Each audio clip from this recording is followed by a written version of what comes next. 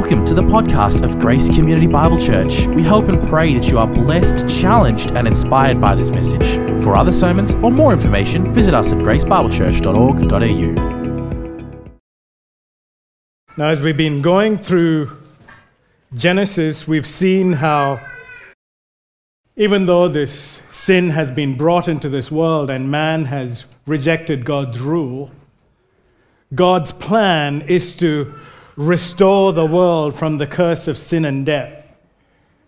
And his plan is to do that through his beloved Son, the Lord Jesus Christ, the promised seed who would remove the curse of sin and death and would restore the world and his people to himself.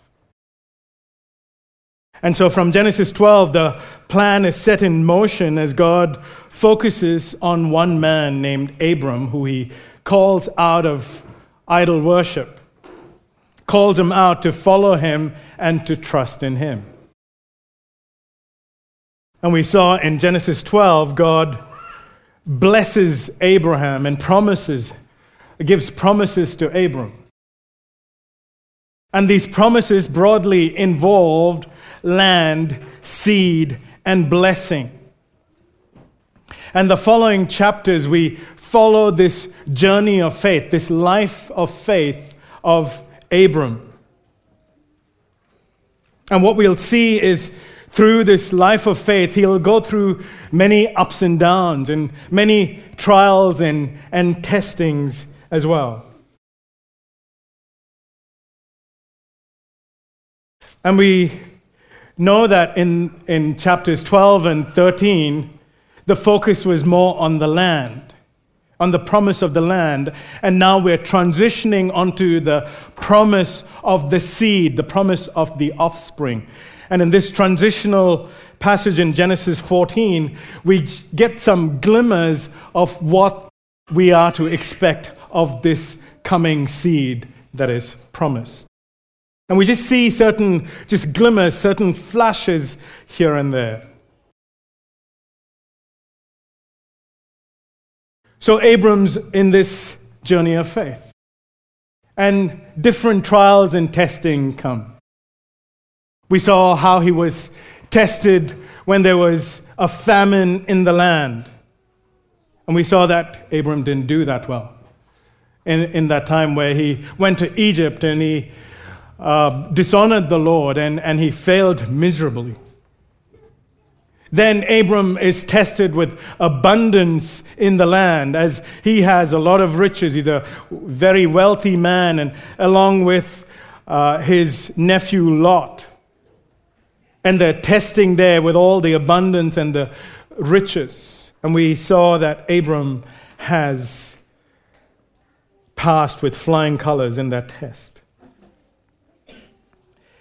And now again, here we see another sort of test is coming Abram's way. It's a testing in success.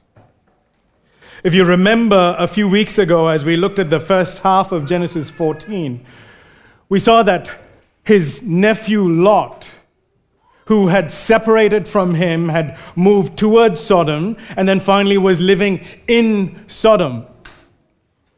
And there was this international warfare going on where the Mesopotamian kings of the east, the superpowers, had conquered this area in the Jordan Valley, which includes Sodom. And there was a big revolt, and what happened as a result is this powerful kings of the east came and plundered this whole area and took all the people and all the goods from there, including Lot and his family and his possessions. And so Abram, as he's growing in his faith in God and his trust in God and the promises of God, and he's growing in his love for others and being less self-focused, Abram, with his 318 trained men and some of his allies, go against these superpowers who basically none of the kings of the valley could stand against, and miraculously defeats these superpowers. He's successful. There were 5 kings and 4 kings, 4 powerful kings, defeated these 5 kings, and Abram defeated these 4 kings. So who's on top? Abram. Very, very successful. He's coming out as this big kingly figure, and he's coming back. And the question is, in this moment of success, in this moment of victory, what is Abram going to do? Who is he going to give the glory to? Is he going to be like the kings, the Canaanite kings who just are self-focused and glorify in themselves? Or is he going to be a follower of God who recognizes what God has done and gives him the due glory? Is Abram going to be more like a Canaanite? Or is he going to be more like the man that God is calling him out to be? What is he going to do with this success is the question.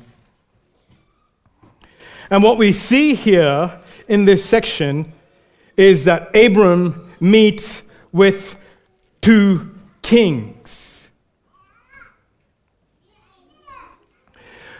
And you can see how, Abram, as he's coming back, he's defeated these 4 superpowers of the east, these Mesopotamian kings. And he's returning back with the prisoners of war and all the loot, including Lot and his nephew and his possessions. And even here you can see God is working out that promise that you will be a blessing to others. He's really being a blessing to that entire land now, that entire Jordan Valley, as he's rescued the people who have been taken as prisoners of war, and he's returning them back. So as the great victor of the kings of the east, and as the great deliverer of the Jordan Valley, Abram is coming down, and on his way back to Hebron, which is his home, he has to pass through this valley of Shaveh. And this is where our scene unfolds this morning. By way of outline, I've just got 2 points. Abram and the king of Salem, that's in verses 17 to 20, and Abram and the king of Sodom in verses 21 to 24. So look at verse 17. Really, verse 17 is almost background, just setting up the scene, and then it talks about the interaction between Abram and the king of Salem. Verse 17. After his return from the defeat of Chedorlaomer and the kings who were with him, that's the superpower kings of the east, the Mesopotamian kings, the king of Sodom went out to meet him at the valley of Shaveh, that is the king's valley. Now the valley of Shaveh, or the king's valley, what this place was, it was a place where the kings would come and negotiate. A place where the kings would come and have their councils and have their alliances and even have their victory celebrations. And this valley was a valley that was close to Jerusalem. And right now in this valley, there are a couple of kings waiting to meet Abram because they recognize now that Abram is also a big kingly figure, although he might not officially be a king. Now the first king we are told here in the Valley of the Kings to meet Abram is the king of Sodom. Now, if you remember, this was one of the kings of the valley. This was, if you remember in Genesis 13:13, we were told that the people of Sodom were wicked people, great sinners before the Lord. And this king of Sodom is really the head of those people. And we saw even last time the name of the king of Sodom, that is Bera. It's a name that's associated with evil. Again, emphasizing or highlighting the immorality of the king and the rest of the people of Sodom. The king of Sodom is a very unrighteous and wicked and immoral king.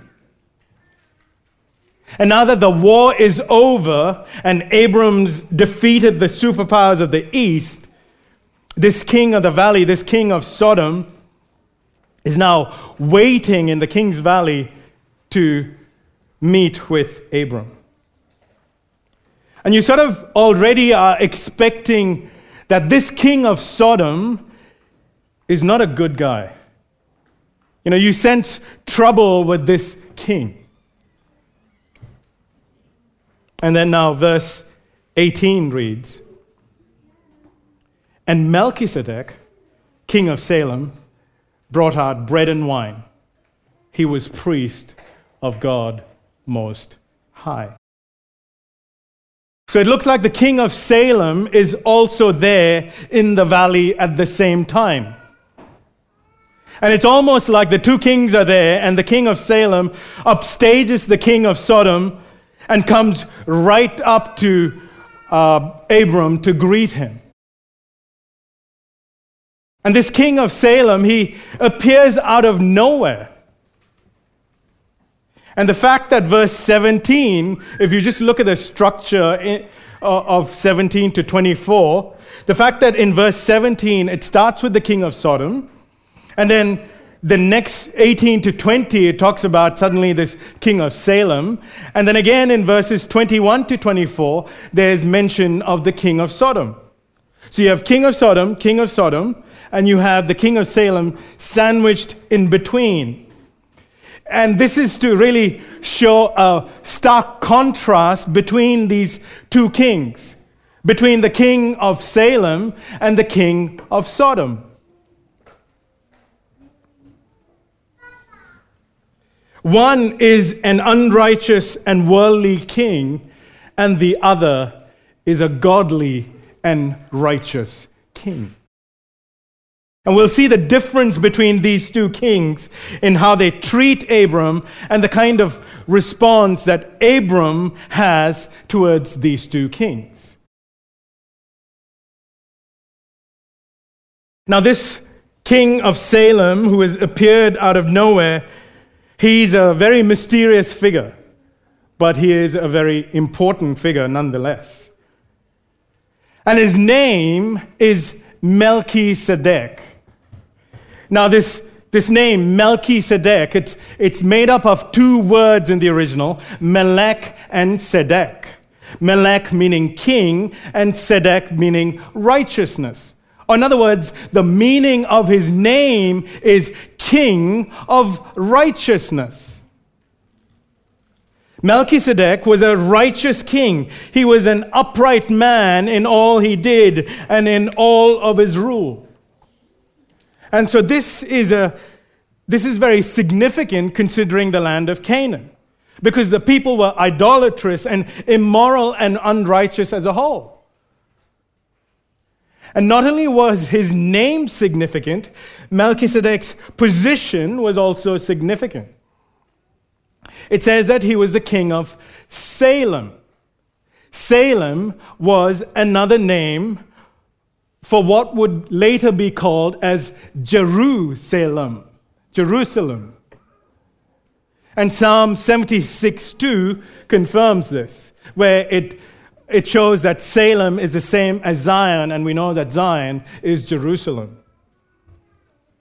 And here's the interesting part. Salem is a variant of the word shalom, which means peace.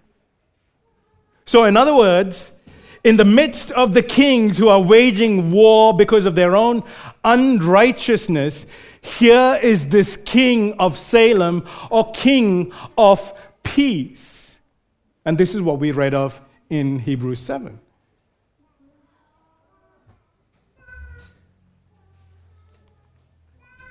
So in terms of when we think of this person, in terms of a king, he's a king who rules with righteousness and brings about peace.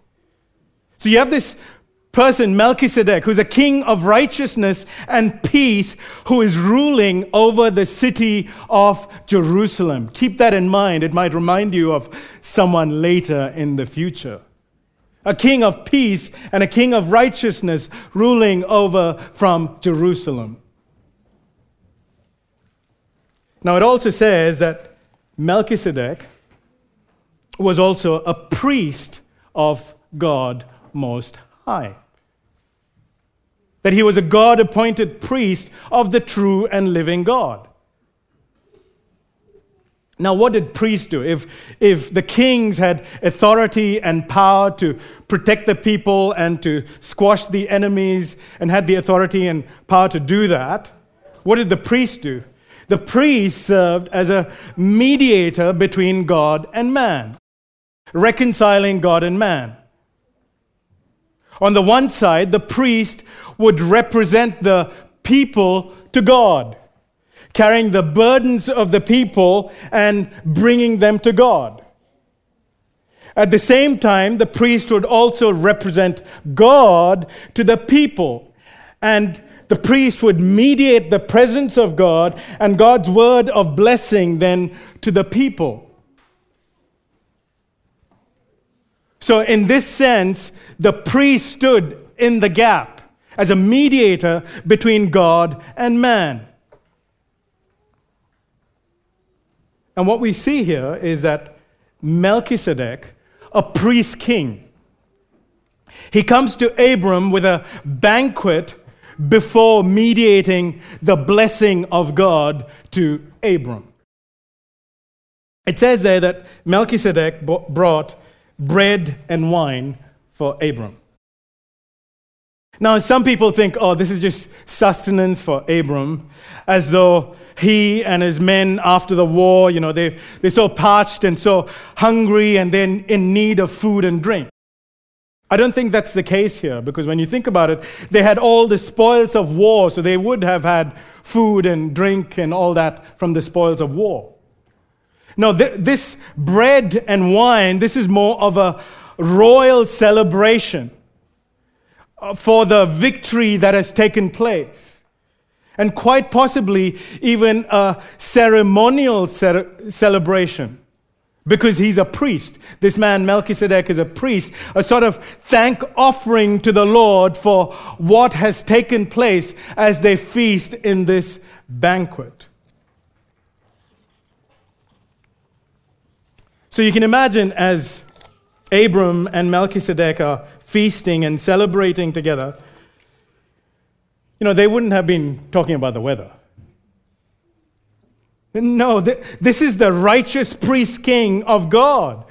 No, they would have talked about the Lord and spiritual things. And so when you think of even the context of this banquet, it would have strengthened Abram, not just physically, but even spiritually, he would have been strengthened. And then it says, Melchizedek mediates the blessing of God. Look at verse 19.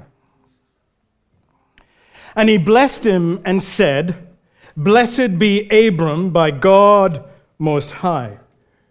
Blessed be Abram by God Most High. Now this term, God Most High, this is not Melchizedek somehow affirming polytheism here. As though he's saying, there's all these Canaanite gods here, and he is the greater God among all the other gods. No, this name for God, El Elyon, God Most High, it's a term that refers to God's absolute sovereignty and absolute supremacy. That he is the preeminent God of the universe. That he alone is the supreme God and the sovereign one of the universe. And added to that, Melchizedek says this: God is possessor of heaven and earth. What does this mean? It means that God is the creator of the entire universe, and he owns everything in the universe. That all of the heavens and the earth are literally in his hands. It means that God holds the people. God holds the nations, the riches, the lands, the livestock, even time and history and circumstance. They're all in the hands of God. God Most High is in charge of everything in the universe.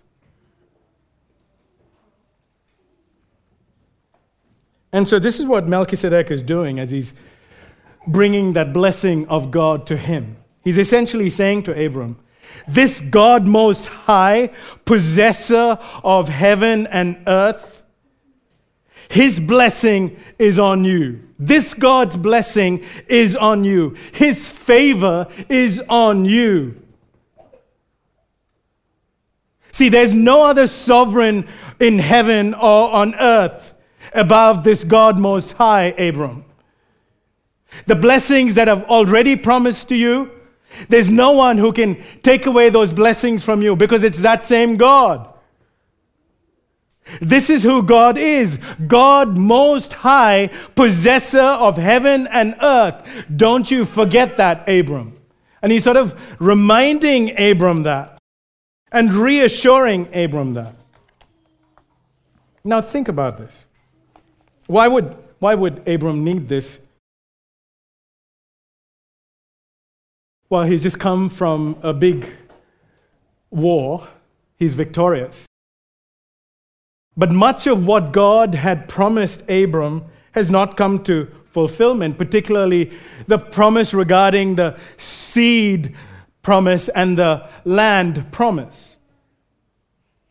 So what does God do?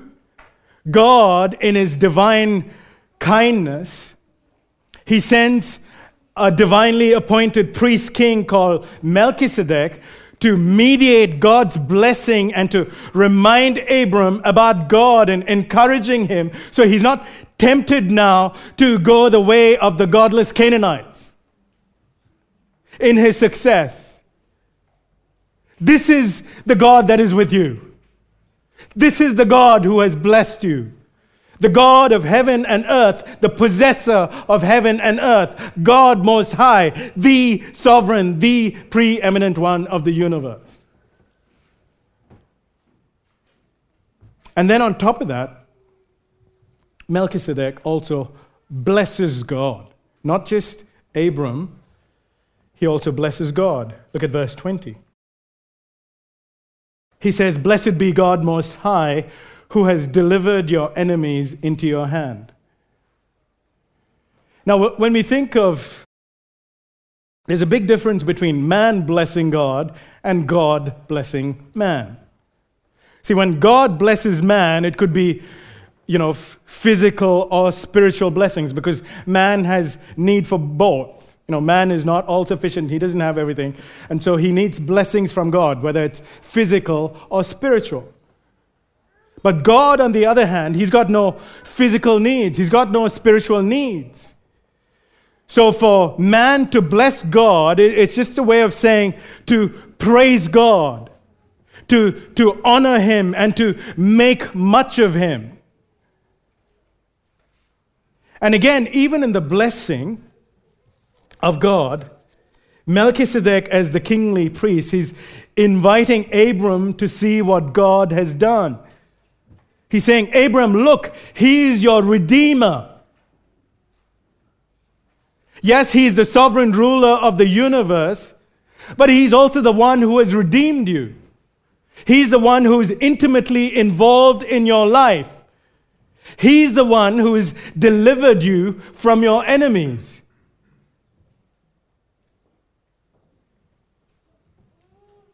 See, the reason why you were victorious with just 318 men and few of your allies against these superpower kings is precisely because God was with you and he delivered you from your enemies. So he's really pointing Abram back to God, saying, there, that's where blessing is. That's where your hope should be. And so the implication for Abram now is almost clear as the blessing comes to Abram. Abram, don't rely on yourself, or the rulers of this world, or the things of this world, but continue to trust in God Most High, the possessor of heaven and earth, and give Him the glory that is due His name.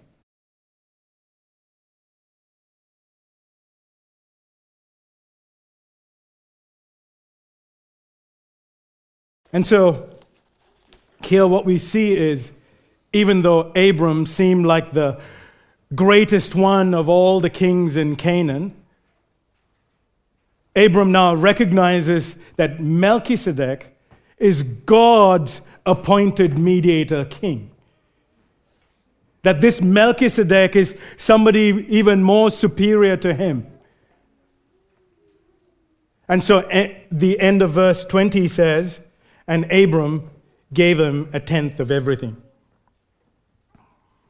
Now, Hebrews 7:4 makes this even clearer, that Abram gave him a tenth of the best of the spoils, really.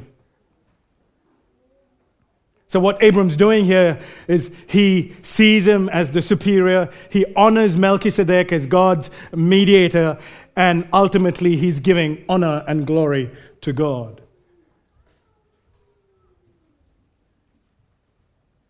So in this interaction here, you see this. There's a mediator between God and man. And God, through Melchizedek, blesses Abram. And then Abram, through Melchizedek, honors God. You see that? God, through Melchizedek, blesses Abram. And then Abram, through Melchizedek, honors God through the best of the spoils that he gives to Melchizedek. And then Melchizedek quickly disappears from the scene.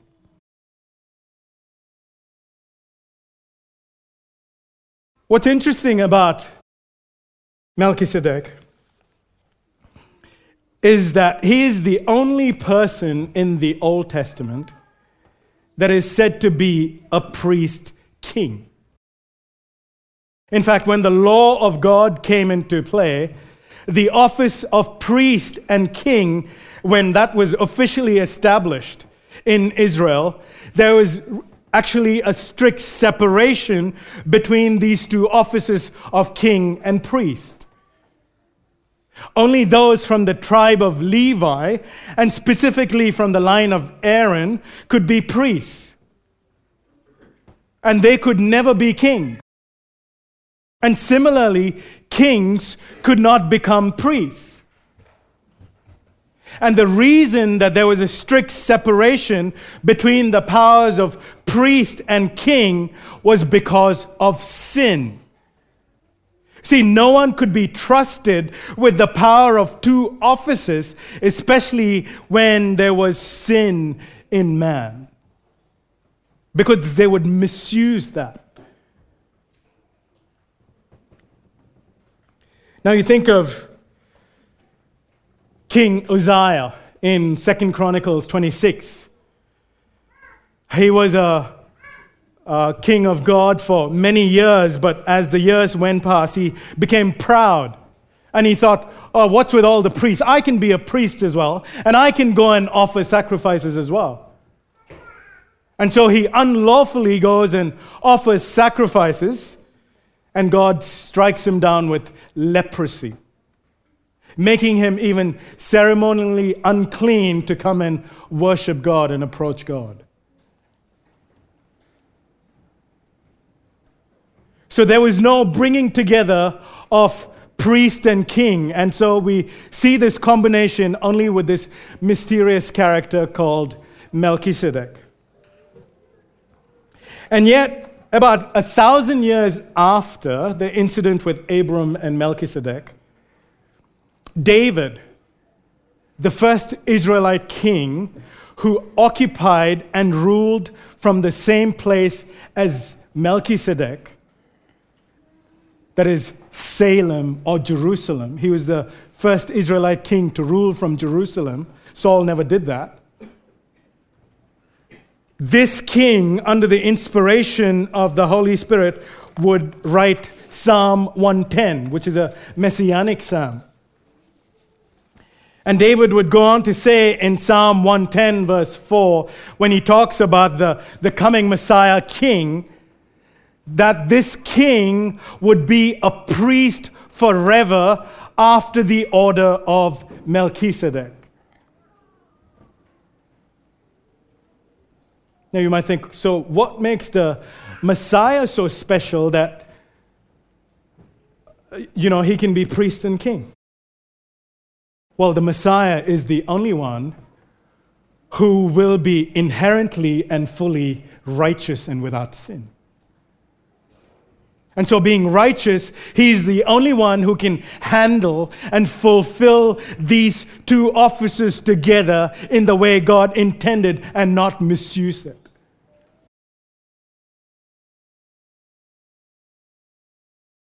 And then again, there's no mention of Melchizedek again.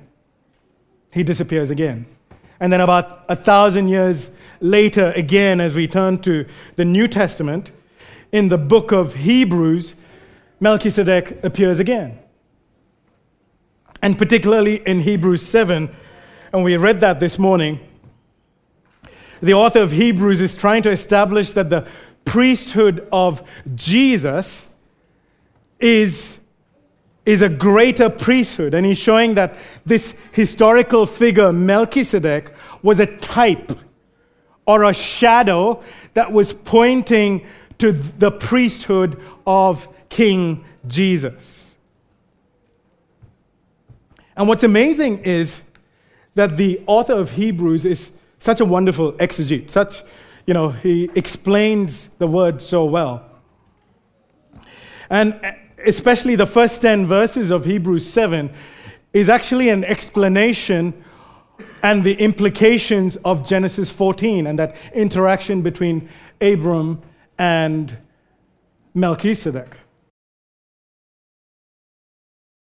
And he's trying to say of how Melchizedek was a type or a shadow of Jesus. So we'll just quickly go through this. In verse 1 of Hebrews 7, basically what it says is that Melchizedek was the only priest king.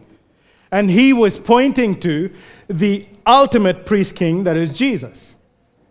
Verse 2, it says, Melchizedek was a king of righteousness and peace who reigned from Jerusalem or Salem. And he was pointing to Jesus, the ultimate king who would reign from Jerusalem with righteousness and bring about everlasting peace as the Prince of Peace. Now, verse 3, it says, he is without father or mother or genealogy, having neither beginning of days nor end of life, but resembling the Son of God, he continues as priest forever. Now, some people read this and think, therefore this means that Melchizedek that appeared in Genesis 14 is actually Jesus who came in human form before the incarnation. Somehow he appeared in the form of Melchizedek. See, there's a problem with seeing that, because if you look back again at Hebrews 7:3, it says, Melchizedek resembles the Son of God. It doesn't say Melchizedek is the Son of God. See, what the author of Hebrews is picking up is what is strikingly absent in Genesis 14. If you remember, the book of Genesis is a book that is divided according to 10 generations. Remember, we've spoken through that and we've different sections, because in those days there were no chapter numbers, but the book of Genesis is really divided according to its generations or genealogies. And so for all the important figures in Genesis, there's mention of who their father is, and how long they lived, and how long they died, and who their children were. But for Melchizedek, this important priest king, There's no record of his birth. There's no record of his death. There's no record of his genealogy, despite being a priest and a king of God. And so the author of Hebrews is picking up on that and saying, this is significant, the fact that there's no mention of his birth or his death or genealogy or any of those things, because this is intentional, because Melchizedek is resembling Christ. He's pointing to the eternal Son of God who has no birth or death. And because Melchizedek has no predecessor, there's no one before him, and there's no one after him, no successor, he really is the only one. There's only one Melchizedek. He appears to be a priest forever. Unlike the Levitical priests, where you had to have the from the tribe of Levi and then a son of Aaron, and they would live for a while, they would die, and then you have to trace the genealogy again, and then had to make sure all that would come in. And so there had to be successors to continue. So what the author of Hebrews is saying is that the nature of this Melchizedekian priesthood is that it represents a priesthood that is perpetual, that can never needs to be replaced. Unlike the Levitical priesthood, where somebody dies and then, the next person has to come in and the next person has to come in. But the very fact that there's no death or birth or any genealogy mentioned, it almost seems like this is a perpetual priesthood and was pointing to Jesus, who would be the ultimate perpetual kingly priest, who would never be replaced. I know this is all a lot to take in, but I'm hoping this will all make sense as we put it all together. Now, in the second half of Hebrews 7, the author then will go on to say that Christ is that final, eternal, kingly priest. Why? Because he's righteous. Because he's undefiled. Because he's sinless. See, because he has no sin in him, death does not come to him. Because death is a wage of sin, and if there's no sin, death is not going to come to you. And he goes on to say that therefore he doesn't have to offer sacrifices for his sins and then for the sins of the other people, like the other priests. Because Jesus is the undefiled one. He is the righteous one. And so he alone is able to save his people and consecrate them and bring them into right standing with God.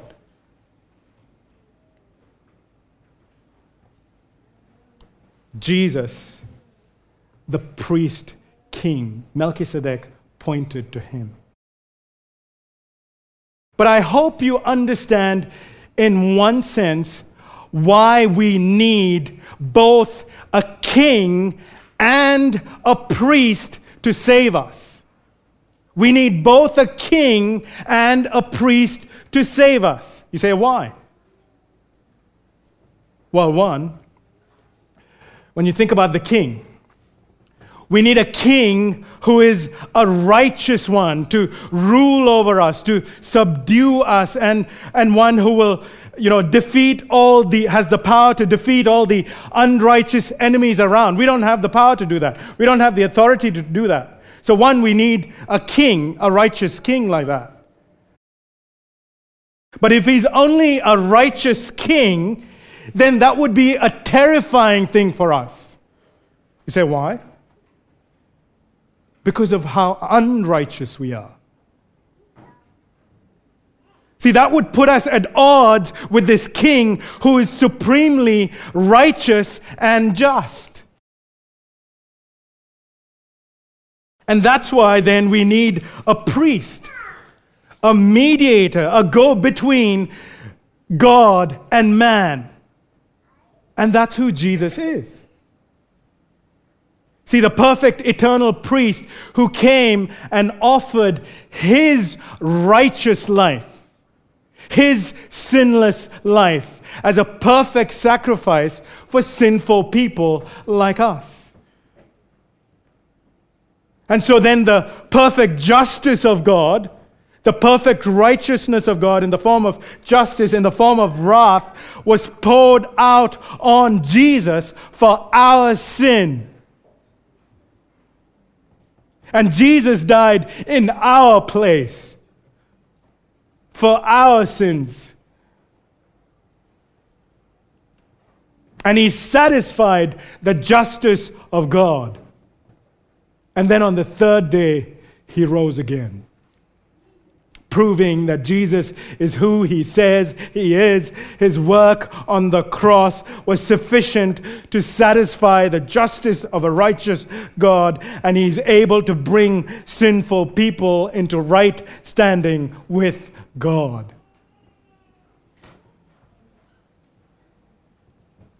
This is what Jesus has done for every believer. The priestly king of righteousness has brought us into right standing with God, as well as eternal peace with God. He is the one who reigns in righteousness and establishes peace even between us and God.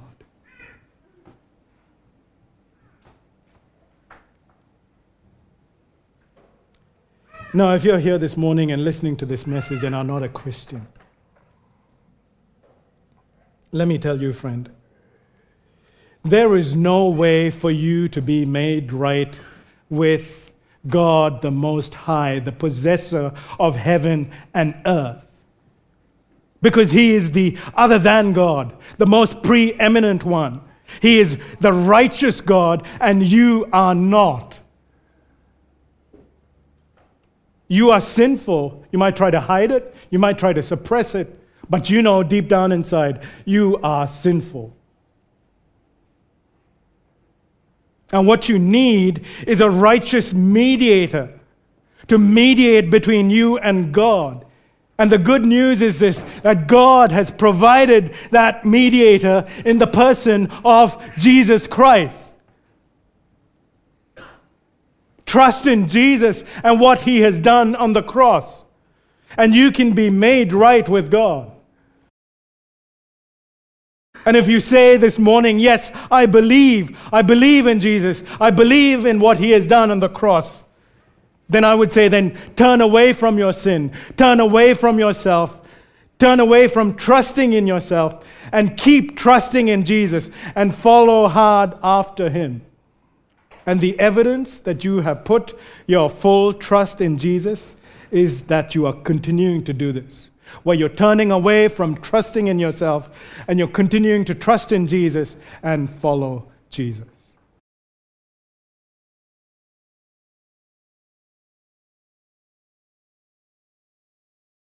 So Melchizedek, the priest king of Salem, who mediated God's blessing to Abram,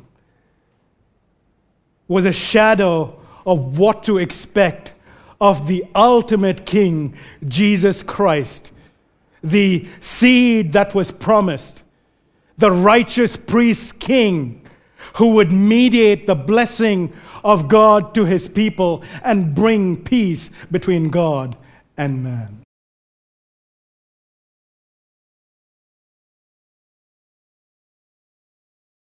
Now, just very quickly, we now look at the king of Sodom.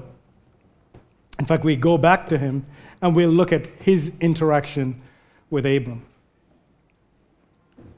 In verses 21 to 24. Verse 21 says, "And the king of Sodom said to Abram, 'Give me the persons and take the goods for yourself.'" You see the big contrast between Melchizedek, the righteous king of Salem, and Bera, the unrighteous king of Sodom? I mean, the king of Salem, he brings a feast for Abram. But the king of Sodom, he brings nothing. The king of Salem blesses Abram. The king of Sodom does no such thing. In fact, there's not even a thank you. In fact, the first words from the mouth of king of Sodom is, "Give me." Give me, Abram. Give me the persons, but take the goods. Now I want you to think of this for a moment. I mean, the king of Sodom is an unrighteous, wicked, immoral king. He's the one who, if you remember, who hid in one of the tar pits when the 4 Mesopotamian kings came. You know, he was weak and cowardly and wouldn't even risk his life for his people. But Abram, on the other hand, risked his life, went, took his men, fought the war, brought back all the prisoners of war along with all their possessions. And now the king of Sodom is trying to strike a bargain with Abram. Give me the persons and take the goods for yourself. But here's the thing. I mean, Abram's the clear victor in the war. So naturally, all the spoils of war belong to Abram. I mean, that's his. The king of Sodom has lost everything, and so he was in no position to make any bargain. Essentially, the king of Sodom is offering what is not his to give. Everything belonged to Abram. And you can almost hear Satan in the background. Remember Jesus and Satan in the wilderness? Where Satan tells Jesus, "I'll offer you all this if only you will worship me." When none of that belonged to Satan, it all belonged to Jesus. See, what the king of Sodom is trying to do by saying, "You take the goods," he's trying to get into a bond, a close association with Abram. To have Abram as his ally. So how does Abram respond to this king of Sodom? Look at verse 22 and 23. But Abram said to the king of Sodom, "I have lifted my hand to the Lord, God Most High, possessor of heaven and earth, that I would not take a thread or a sandal strap or anything that is yours, lest you say, I have made Abram rich." Now this lifting up of hands, it's a way of making an oath. So Abram is saying, "I have made an oath to God Most High, who holds the universe in his hand, that I will not take anything from you whatsoever.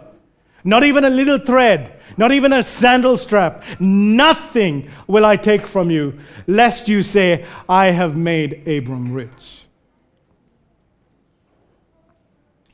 Now, if you think about it, Abram, while he was in Egypt, through his lies, Pharaoh, another pagan king, gave him a lot of riches. Perhaps he learned his lesson there. That maybe there were whispers going on, hey, Abram got rich actually through Pharaoh.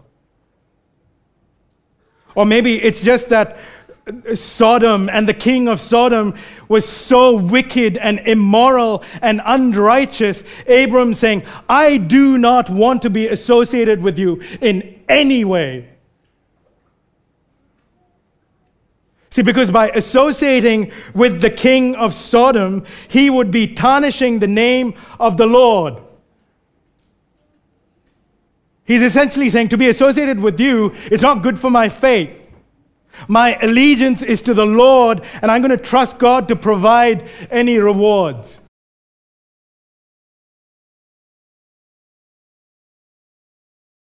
See, what he's trying to do is, when he does get the rewards,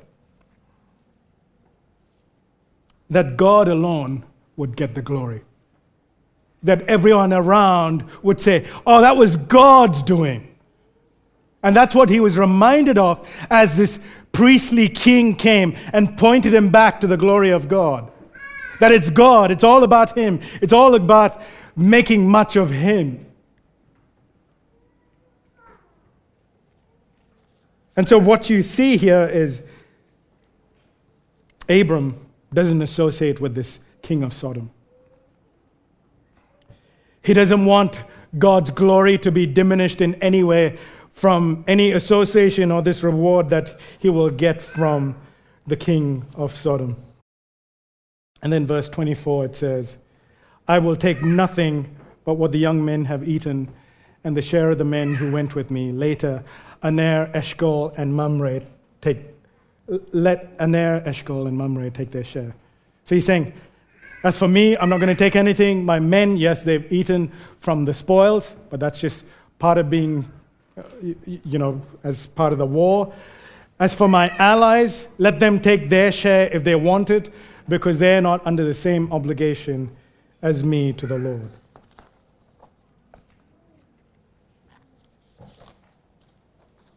See, one of the things that you see here as you see Abram's life of faith is after this big success, he's on this crossroad, and there's the king of Salem and the king of Sodom. There's Jerusalem and there is Sodom. There is Christ and there is Satan. And they're both right there. And as he's refreshed, Abram chooses to honor God and give him glory and give his allegiance to God. And we see Abram's faith is again growing over here. It's tempting even for us, and I'm going to close with this. In our life of faith, often, whether it's after victories, great victories, and we're going good, and some spiritual battles, and oh yes, things have gotten so good. And then we're, again, bombarded with just the appeal of the world, where the hiss of that serpent comes. And it seems so attractive, and that friendship, and that safety, and that security, and the pleasure, and whatever else. This couldn't be that bad.